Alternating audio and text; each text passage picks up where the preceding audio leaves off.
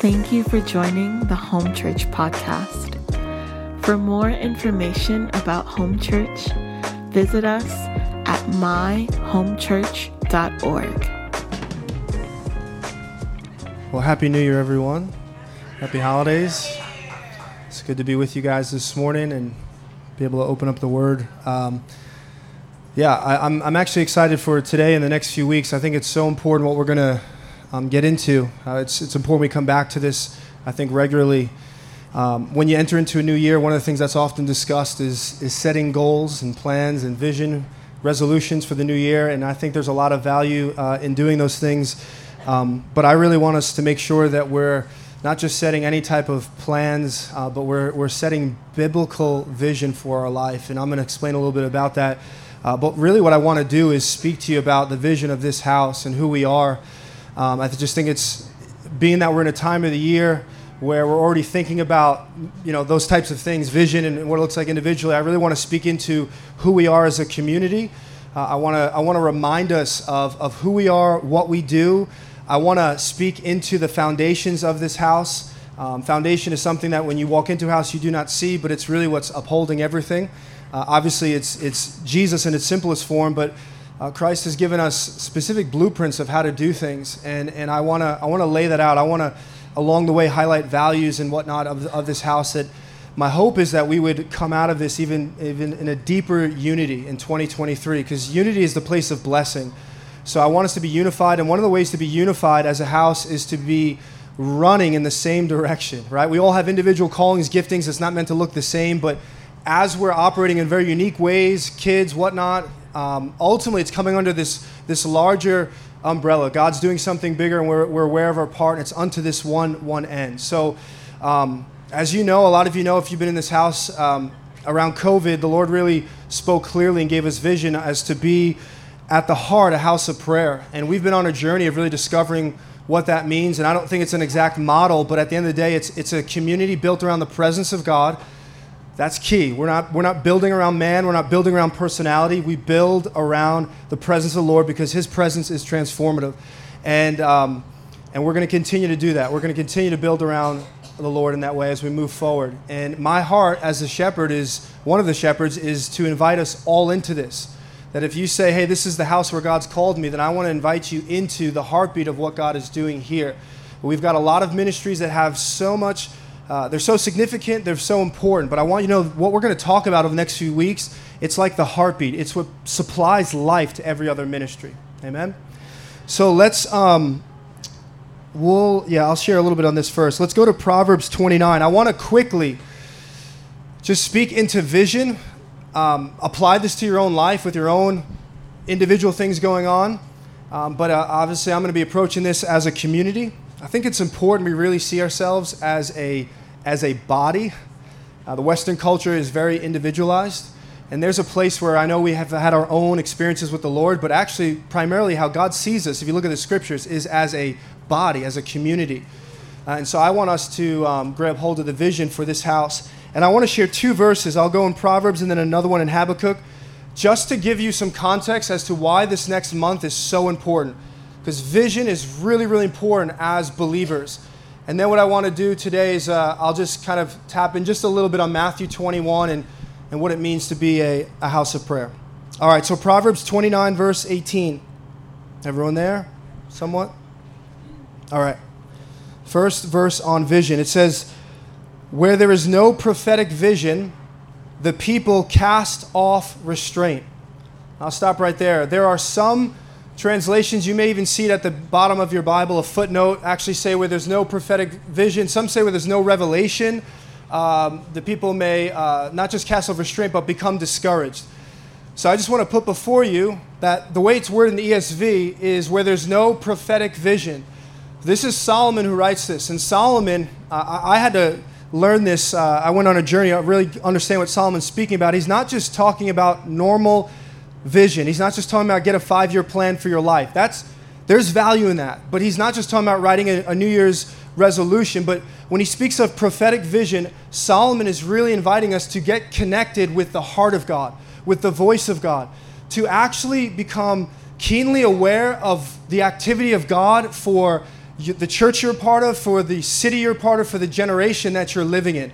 Like, God has specific purposes and plans for your life individually, but for us as a community, for Mastic Beach, for this island. And what Solomon's really writing here is that as believers, it is absolutely critical that we are living in awareness of God's heart and voice and plans for the church and city that you're a part of.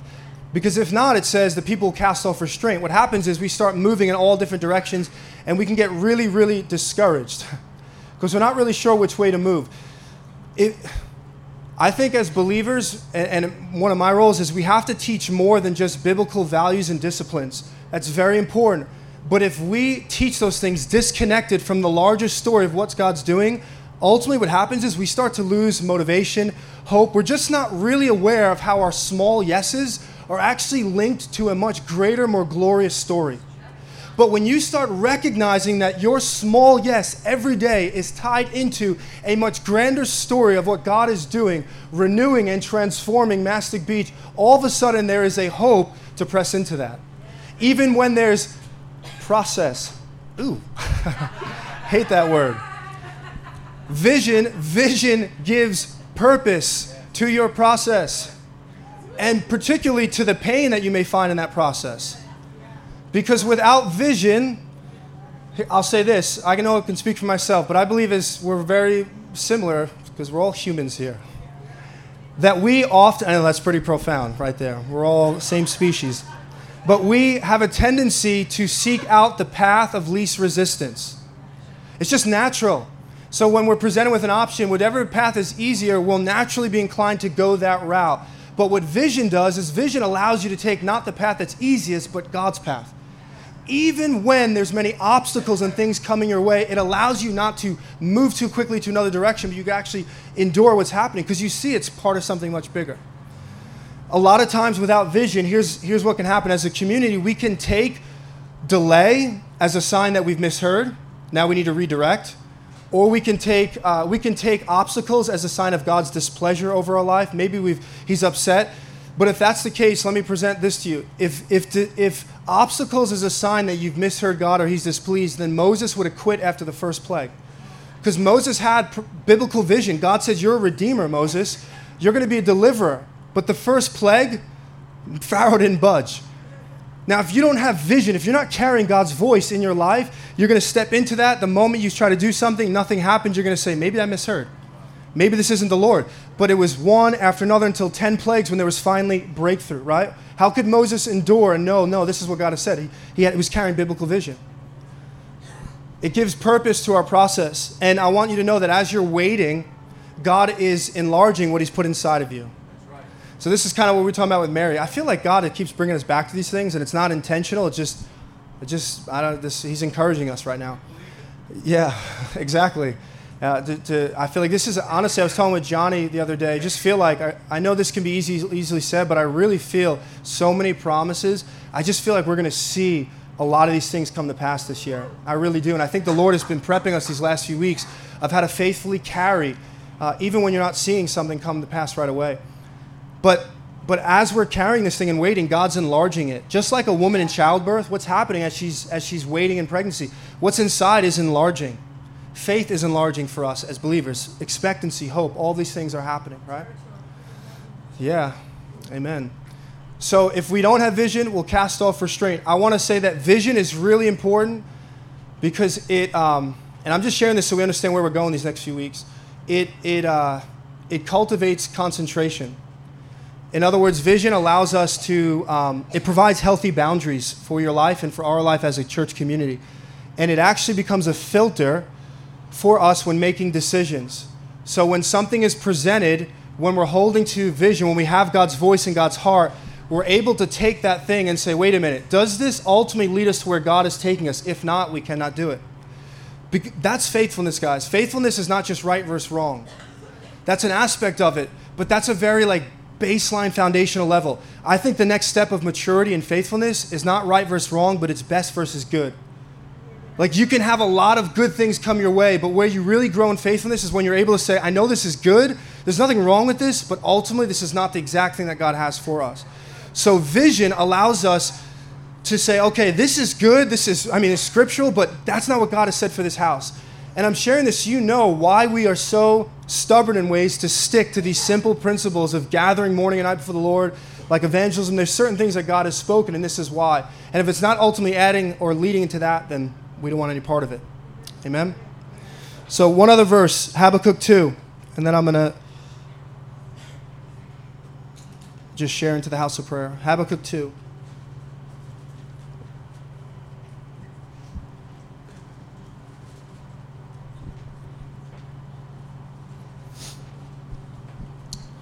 So as you're turning there, Habakkuk 2,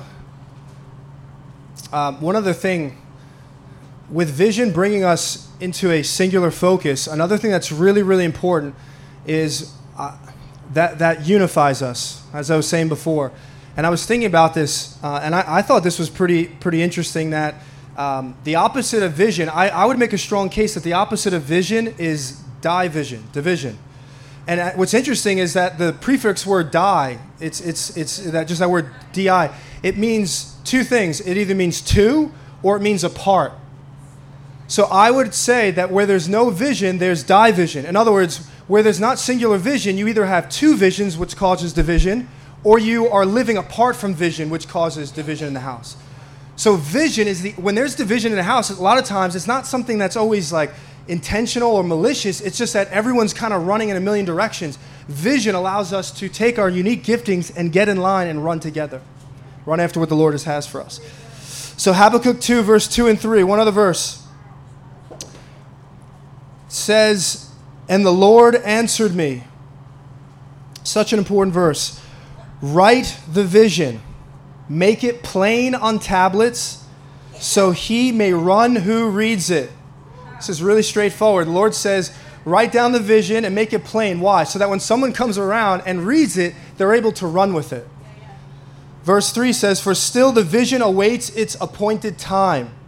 It hastens to the end. It will not lie. If it seems slow, wait for it. It will surely come. It will not delay." Isn't that really encouraging? Right? Because in that process of waiting, the tendency is to redefine it, restructure it, in order to take a different step, but there's this hope here that we wait on the Lord and it will come to pass everything that he has said. But here's the part I want to highlight.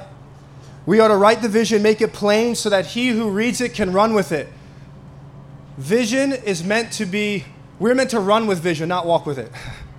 Run means vision promotes passion, right? It means fully investing, fully committing, fully embracing. The heart is that when God speaks, God's people would come around his voice, what he's doing, and then we could run with it. Not kind of be in it, kind of out, kind of one step in, one step out. No, all of us would fully give everything that we have for God's kingdom. So if a vision is not worth running for, it's not a God vision. It should inspire. It should be like, wow, this is incredible. This is beyond what we can do in our own strength. Or this is just it's so alive, and this is worthy of giving my heart to. And the scriptures tell us how we are to enable people to run. I love it. It's not this weird process. Write it down. Write it down and make it plain and simple so that anyone who sees it can get it and run. So I've taken Habakkuk 2 very literal. And I've actually put something, that's why we have this beautiful white sheet hanging over here. Special shout out to Ray for hooking it up. I just want to put, and Mark, sorry Mark. So I want to put something up here real quick. Beautiful. All right. I'm going to step over. This is not worded out in a paragraph, but it's really simple, and I can make printouts at the table, but this is going to provide context for where we're going these next few weeks. What we're going to look at today ultimately is briefly just hitting on what it means, Matthew 21, for us to be a house of prayer. But under the house of prayer, there's really three things the Lord has spoken to us as why we do this, why we gather morning and night. Why we're so insistent on getting people before the Lord in worship intercession. Number one, as we'll see next week, at the heart of the house of prayer, it's first ministry to the Lord. We do it to love Jesus. This is a way that we love him. We spend time. It's part of being a priest. You actually draw near to God and you bless him. You and I have the ability to move the heart of God. That is a mind-blowing statement that us as finite creatures, when you open your mouth and say, God, I thank you. I love you. I bless you. You're holy. You're actually moving the Creator's heart. You were made for that, and He actually made you in love to love Him back. So ministry to the Lord is the heart of what we do. Second is not only are you blessing God, but you get changed in the process. So it's personal revival. We believe that discipleship begins with beholding the Lamb, and we're changed in that process. We'll talk about that. And then the last thing is city revival. Worship intercession is so essential. If you look at history, it precedes the moves and outpourings of the Holy Spirit. So you've got three things happening in this prayer room. We're ministering to God, we're being personally changed, and the city is going to be changed through it. Amen? And there's an expression that we have that just simply encapsulates all of this. It's not perfect, it's not meant to be, it's not law. It's just a way for you to kind of memorize it. Beholding Jesus and bringing His kingdom. We exist to behold Jesus and bring His kingdom. Amen? All right. So today, we're going to look at that title right there for just a few minutes here as what it means to be a house of prayer. So if you can, turn with me to Isaiah 66.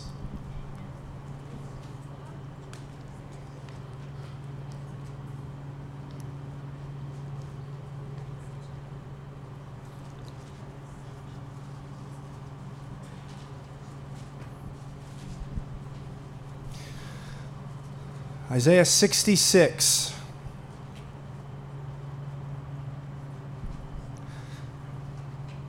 And I'm going to be reading just in the opening verse.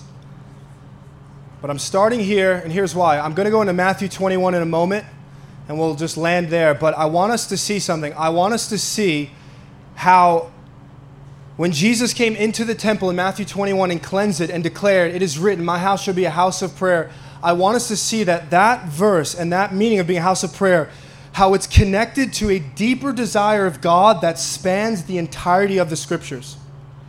Like, I want you to see that the zeal that Jesus expressed when He came in and began to drive out all of the activity that He found in His house, that wasn't Jesus just doing something strange in that moment. He was carrying the revelation of the Father's heart. For to see Jesus is to see the Father. And what Jesus expressed when He drove out all those things from His house is what's always been in the heart of God from eternity past to eternity future. There is a specific desire that God has for His house. And we're trying to build as best we can according to that desire. So as we just quickly track through this Genesis, Revelation, and see this desire that has always been in God's heart, will help us understand what Jesus is doing when He says it's written, my house shall be a house of prayer. So let's read verse 1 of Isaiah 66. I could have went a lot of places, but this just makes it really clear. There is a question that God is asking here, and I believe this question reveals His deep desire. And here's the fascinating part. At least in a very small part, you and I have an ability to be an answer to this question. That should stir us and provoke us, that what we're seeing here, as I believe, is what's burning deepest in the heart of God, and we have an opportunity. What we're trying to build is something that is actually responding to this ache that God has, because God is an emotional being. He has emotions and feelings, and we want to respond to that and love Him well. So Isaiah 66 verse 1 says, "Thus says the Lord, heaven is my throne, and the earth is my footstool." And here it is. "What is the house that you would build for me? And what is the place of my rest?" God is asking, where is my house? Where is my home? Home church, part of the reason of the naming. Where is my home? Where is a resting place for me in the earth? Now I want you to catch this, because the dichotomy in this is fascinating. That the Scripture opens up by saying, the Lord says, "I am the one whose throne is in heaven and whose footstool is the earth." Now God the Father, Yahweh, He's Spirit. So this is just using imagery to help us to understand that we're talking about a massive, transcendent, infinite being.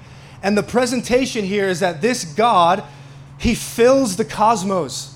That's heaven and earth. In fact, God created all things, as we'll see in Genesis. The cosmos is actually a picture of the temple, of which when it was created, God would fill and rest in it. So much so that the heavens is where He's enthroned and His feet is resting on the earth. Isn't that an incredible picture? What's being highlighted there is what's called the omnipresence of God, which simply means God is everywhere. Now, there's no better psalm, or I should say scripture, that captures this than Psalm 139, where David says, I can go to the highest of highs, and you are there. I can go to the lowest of lows, Sheol, and you are there. There is nowhere I can go where your presence is not there. What is he speaking about? The omnipresence of God.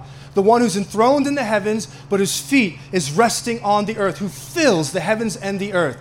And yet what this text is saying, I heard it actually, something quoted this week that was so perfect for what God has shown in my heart, that the God who dwells everywhere desires specifically to rest somewhere. The God who fills the cosmos and is omnipresent is actually expressing that although I fill all things, I have a particular desire to rest somewhere with someone, to be with the people. And I want you to know that that somewhere is the foundation of this house.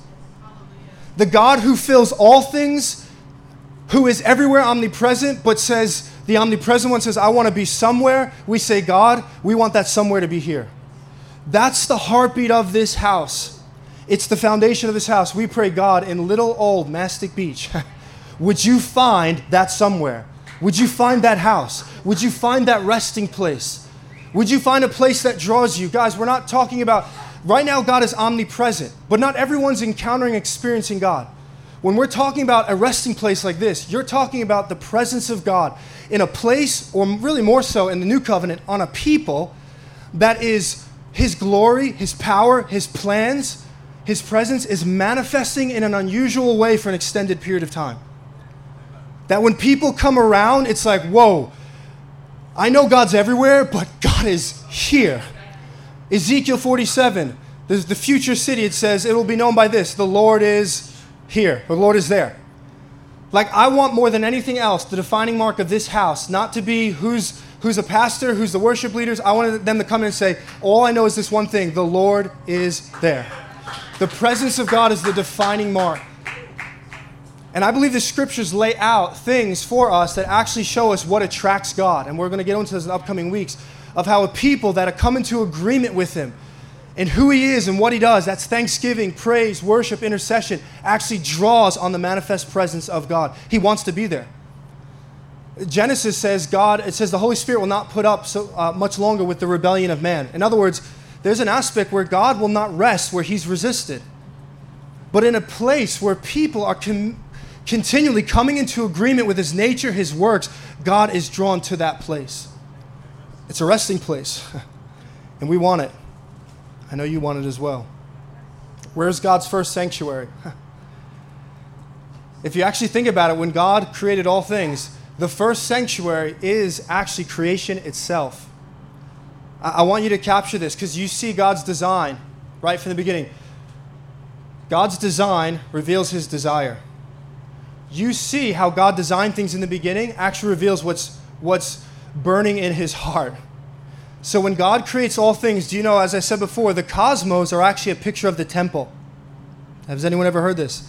It's fascinating. Isaiah 40:22 says that when God was creating, He stretched out the heavens like a canopy so that He could live in the tent. In other words, when God creates the heavens and the earth, He's not just haphazardly creating things, and it's not just for man. He's actually creating a place for Him to rest with His people. That's what He's creating. So when He creates, Jewish thought is the cosmos is the temple of God. It's imagery for that. Eden was the holy place, and the Garden of Eden is the holy of holies. And Adam and Eve were the first priests. You could study how the physical tabernacles that were built, all of the articles, the menorah is pictured as a tree of life. All of it connects back to Eden. The cherubim were stitched on the veil. The cherubim were put outside the Garden of Eden, the Holy of Holies. What happened when Jesus died? The veil was torn. What was split open? The two cherubim split open. Eden restored back to the people of God. This is how God has formed every single thing. So He creates the cosmos, Eden, Garden of Eden. It's the picture of this sanctuary where God comes now to rest. And then it says on that seventh day, God, I just gave you the answer, but what did God do on the seventh day? God rested. Now, what did He say in Isaiah 66? Where is my house? Where can I rest? Isaiah, and then we see in Genesis that after He creates this sanctuary, although it actually is literally creation, it's a picture of a sanctuary, on the seventh day, God comes and rests. The rest of God is not simply because He got tired. It's also not simply just to give us a pattern of how we are to live our lives. Work a little bit, then rest. Work a little bit, then rest. I think there's truth in that. But the deeper reality is God could rest here because now he had somewhere to rest. That he actually created this place with a specific purpose, that he would rest and be able to dwell and meet with his people that he's created. That's the heart of it. The seventh-day creation of God walking with man, it wasn't an appendix to the creation account. It wasn't just to tell us, oh, here's how God and man kept themselves busy after all things were made. The seventh-day rest is the whole point of the creation account. It's the apex and climax. God made all things and made us in his image, not to elevate man, but to say, you, unlike the birds and everything else, because you're in my image, have the ability to encounter me. You can walk with me. You can meet with me. I can rest in you and on you and be with you. And this is the entire purpose of what God has designed from the beginning. And then Genesis 2:15 says that God took Adam and he placed him in the garden. I highlight this a lot because I think it's fascinating, because Adam didn't wake up or didn't come from being created and say, let me walk in the garden and say, God, where are you? God placed him there, which reveals this is God's desire. This is God's plan. This is God's idea. God says, I've created a place on the earth where I can meet with you. You can meet with me. I can rest on you. I can encounter with you. And that, my friends, is a picture of the sanctuary.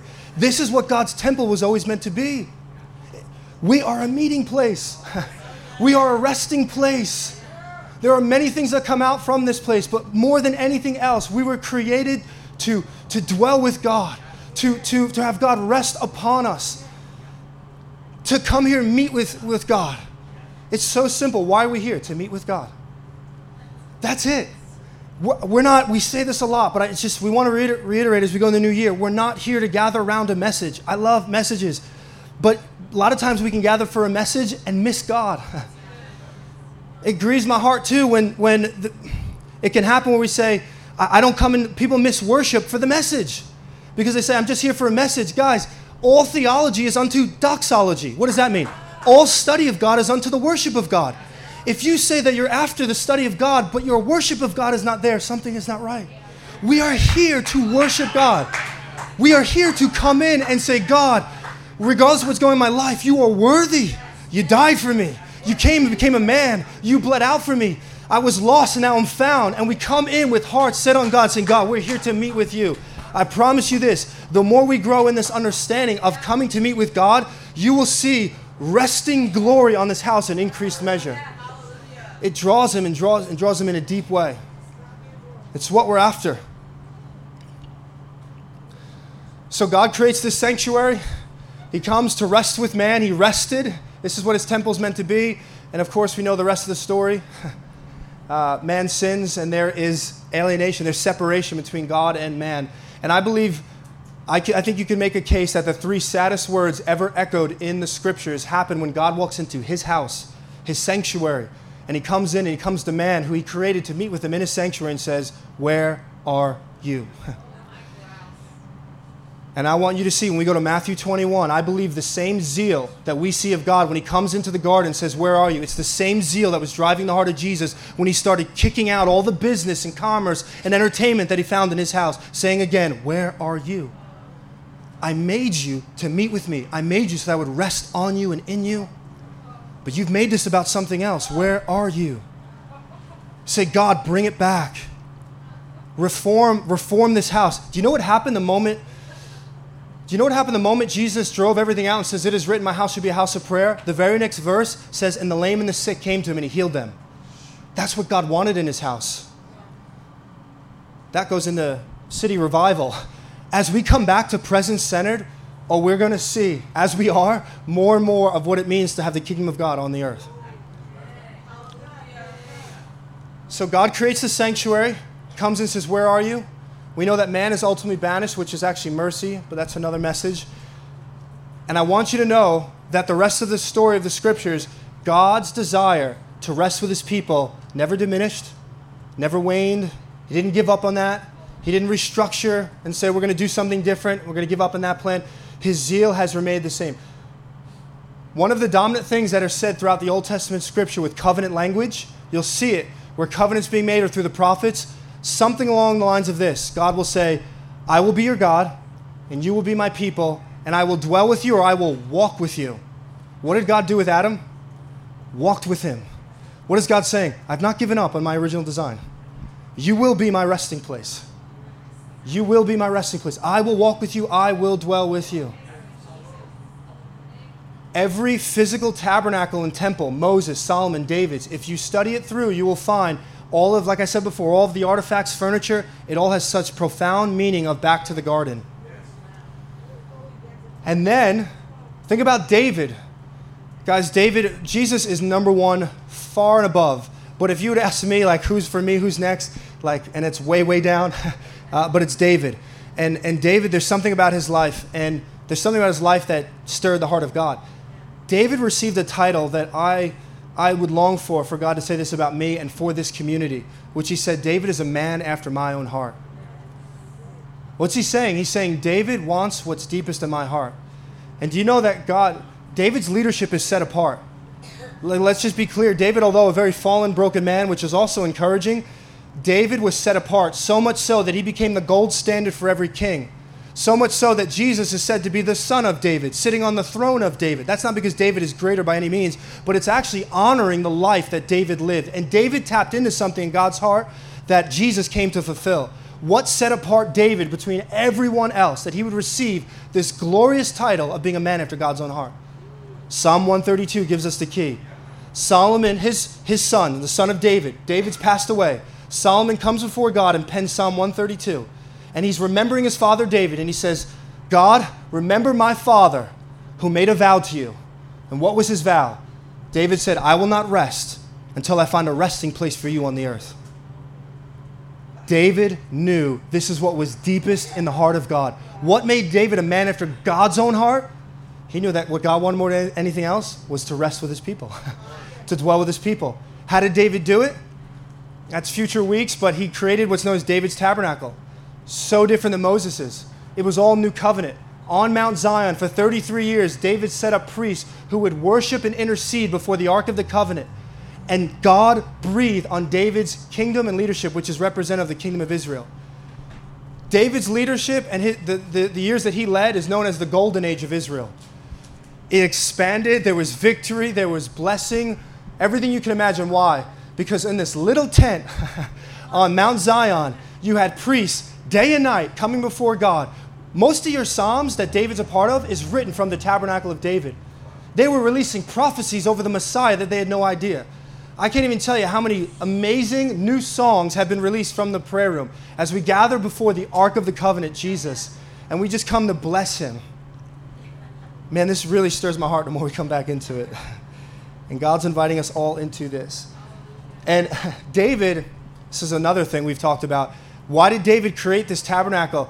Well, if you look at Revelation 4, it's the clearest description of God's throne room where he's resting in the heavens. And Revelation 4 makes it abundantly clear. The two dominant things that surround God's throne room right now is unceasing worship and prayer. The prayer of the saints is like bowls that come before the throne room of God, which means God is resting in the midst of perpetual praise and prayer. What happens when you start to do that on the earth? Heaven comes down on the earth. When you start getting people gathering around the throne room of God, the presence of God, and lifting up perpetual praise and prayer, submitting their hearts to this, guess what? God's glory comes. You bless the heart of God, you get changed in the process, and I can tell you this, it will spill out and there will be city change as well. Oh, there's work to be done and to go and evangelize, don't get me wrong, but this right here is what gives life to every other ministry. In Jesus' name. And then Jesus steps on the scene in Matthew 21, and he's the fulfillment of David's leadership. So that what David established, I believe this is what was, Jesus came as a fulfillment of that. Ephesians 2 says that now in the new covenant through Christ, the resting place of God it's not a physical building, it's us, guys. Ephesians 2 says that we are the household of God. Spiritual stones, brick by brick. When we gather together, you know what we are? We're the Holy of Holies. When you gather together, we're the Garden of Eden. God says, I want to walk among you. But do you know that you can have positional realities that you never experience? We can be the Garden of Eden, the Holy of Holies, but be so fixated on all these other things, as often happens in church today, that we miss what was available. Paul said it's for freedom that Christ has set you free. So walk in your freedom. In other words, Paul says you can be free and live like a slave. And we can have the manifest presence of God dwelling in our midst and be so fixated on other things that we walk out and miss all of it. Positionally, he says, oh, I'm in you. I think it was Mike Bickle who said, God dwells in every believer but rests on few. There's something about a life that is submitted to the Lord like this that attracts the presence of God that way. Amen. All right, let's turn to Matthew 21.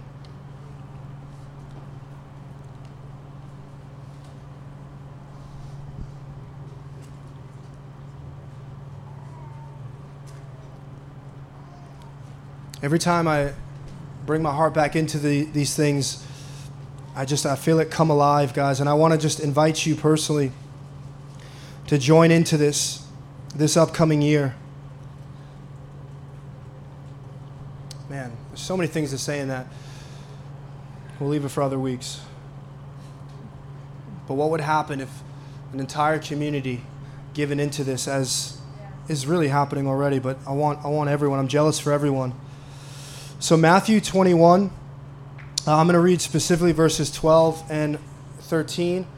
And I want you to see now, as I shared earlier, that in light of this thread, this larger meta-narrative of God creating in Genesis it's all the way to Revelation.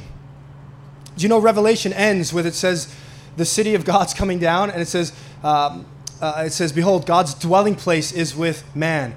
And then he says, and I will be your God, and you will be my people. It's the covenant language. He's restored Eden. In fact, if you keep reading Revelation 21, it goes into Eden-like imagery, a garden-like of this city. God is restoring it. So I want to give the earth a preview of where it's going. Yes? Like, why live for things that are not in alignment with ultimately what it's going to be? God dwelling with his people. God resting on his people. Why would we make it about anything else? Man. So I want you to see the zeal of Jesus that's expressed in here. It's the zeal that was expressed by the Father in Genesis 1 and throughout the Scriptures. That's what he's coming in with. Verse 12. And Jesus entered the temple. This is the triumphal entry, his final week on the earth in Jerusalem. And as he enters his final week, he goes right to the temple, right to the house of God. And Jesus entered the temple and drove out all who sold and bought in the temple. So there's all this buying and selling that's going on in the house of God. Can you imagine this? Jesus is the living tabernacle. The Word became flesh and tabernacled among us. The living tabernacle is going to go into the physical tabernacle. And it says he drove out all who sold and bought in the temple, and he overturned the tables of the money changers and the seats of those who sold pigeons. And then verse 13, he said to them, it is written, my house shall be called a house of prayer, but you make it a den of robbers. A den of robbers. Jesus comes into his house, and this really hits me when I come and just sit on this for a little bit, that the living tabernacle comes into his home, and they do not even recognize him. They don't even recognize when the presence of God shows up. They can't discern it. Why? Because what is he met with? Here's two questions to think about. What was Jesus met with in his house, and what was he expecting to find? What was he met with? What he met with, I believe, is he was met with a house that ultimately was being built for man. You can get into the particulars and the specifics of what's taking place here, but let's just summarize it this way. When Jesus walked into the house of God, he was met with trade and business and activity. And it can look like today an overabundance of classes and programs, which are not inherently wrong by any means. But when these become the fixation and the sole purpose of why we gather, we have lost life itself. Jesus said, I am the way, the truth, and the life. The life is not found in these things. What you have is you have now Christians who have schedules busier than ever, but their hearts are just as empty as they were before. Why? Because they've only filled it with good things, but Christ himself is the life. Jesus comes into a house that it's built on humanistic leadership. The presence of God is a byfactor. It's on the side. They're leading from self, from man's ingenuity and human wisdom. This is what he finds. And the problem with this is that this often becomes the sole metrics for success. How big, how fast, how many. Now, growth is good. We should experience growth. The book of Acts, the early church exploded. Growth is not bad. But when that becomes the sole metric, the primary metric of how successful we are, how many services, how many people, how many numbers, this, we've missed it, guys. The primary measurement for success is how recognizable is the presence of Christ in our midst and in the lives of the people gathering here. If not, that's where we begin to look for our confidence. That's a scary place. I have to guard my heart from that. I feel discouraged. Why? Why do I feel discouraged? God is with us. Why am I discouraged? Well, I would hope by now we'd have this, we'd have that. Why though? God is with us. Our confidence is not found in numbers. David took a census to try to find confidence in the numbers of men at fighting. God said, don't take the census, David. David did it because that's what kings did. You know what happened? 70,000 men died. We often talk about his sin with Bathsheba, but that led to the death of one. This led to the death of 70,000. What'd he do? He tried to find confidence in numbers rather than the fact that God was with him. God was saying, David, you don't need to count your numbers. I'm right there with you in your midst. But no, let me just be sure that I'm going to have victory in this. I need to make sure I have that many. Man, Lord, reform your house. God, that we would say, if you're with us, we have confidence. Let growth come. They're not mutually exclusive. Let fruit abound. Let all these things happen, but God, not at the expense of your presence. And I think one of the sobering parts of this ministry paradigm that's built on going and faster and bigger, please hear me in this, the sobering reality or the scary reality is not that we can fail in it, but that actually we'll be very successful in what we're going after. Because failure will at least cause us to stop our tracks. The part that scares me more is that you can actually be very successful when you start building like that.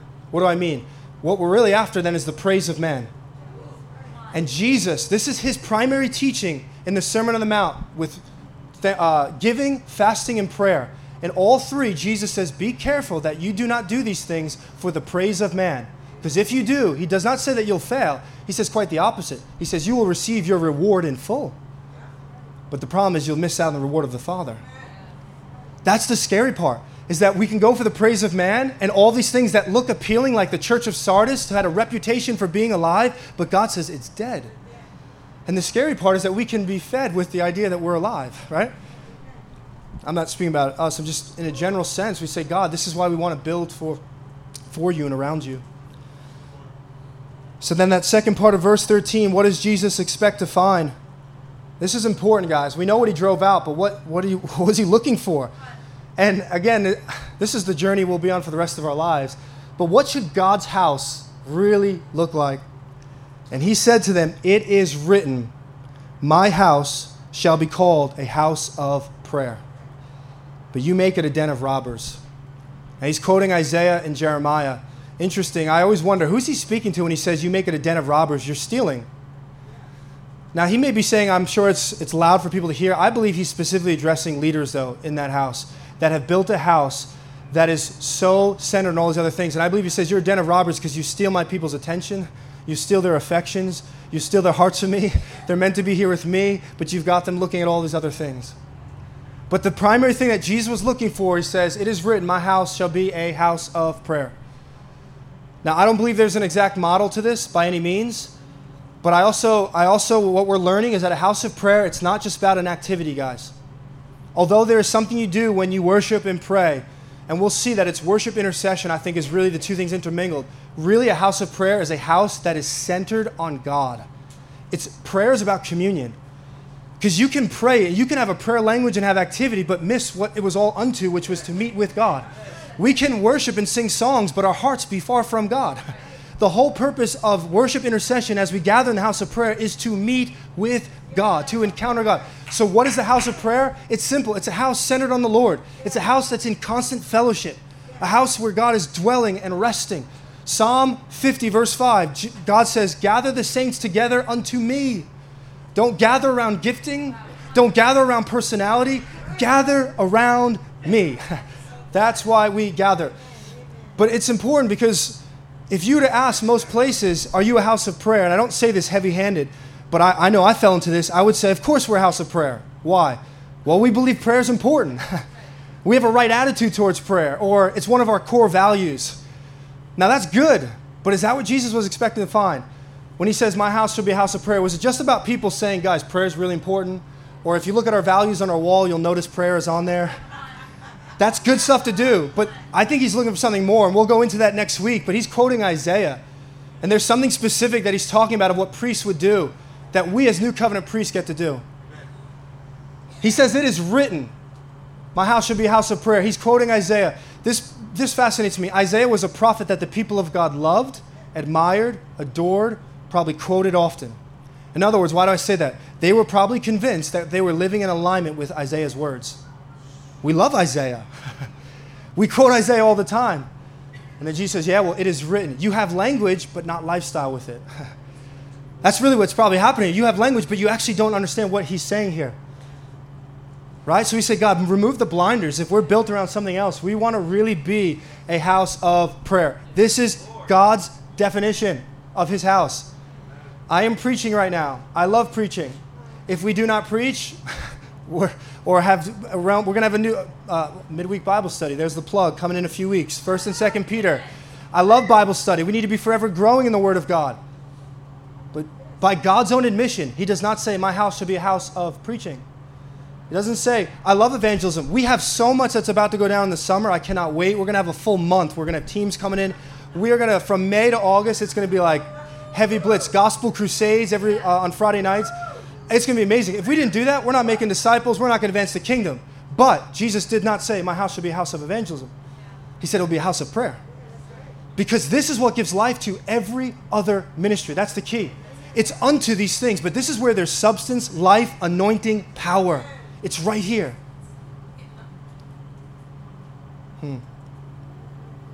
All right. I'm going to save some other things for next week so we have something to talk about. Now we got plenty. Why don't you guys stand with me?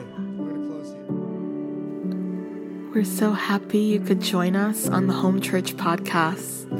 We pray this week's message encourages you to behold the Lord Jesus and bring his kingdom wherever you go. You can visit us online at myhomechurch.org, subscribe to our YouTube channel, or follow us on social media. If you would like to give to this ministry, text the amount to 84321. Bless you.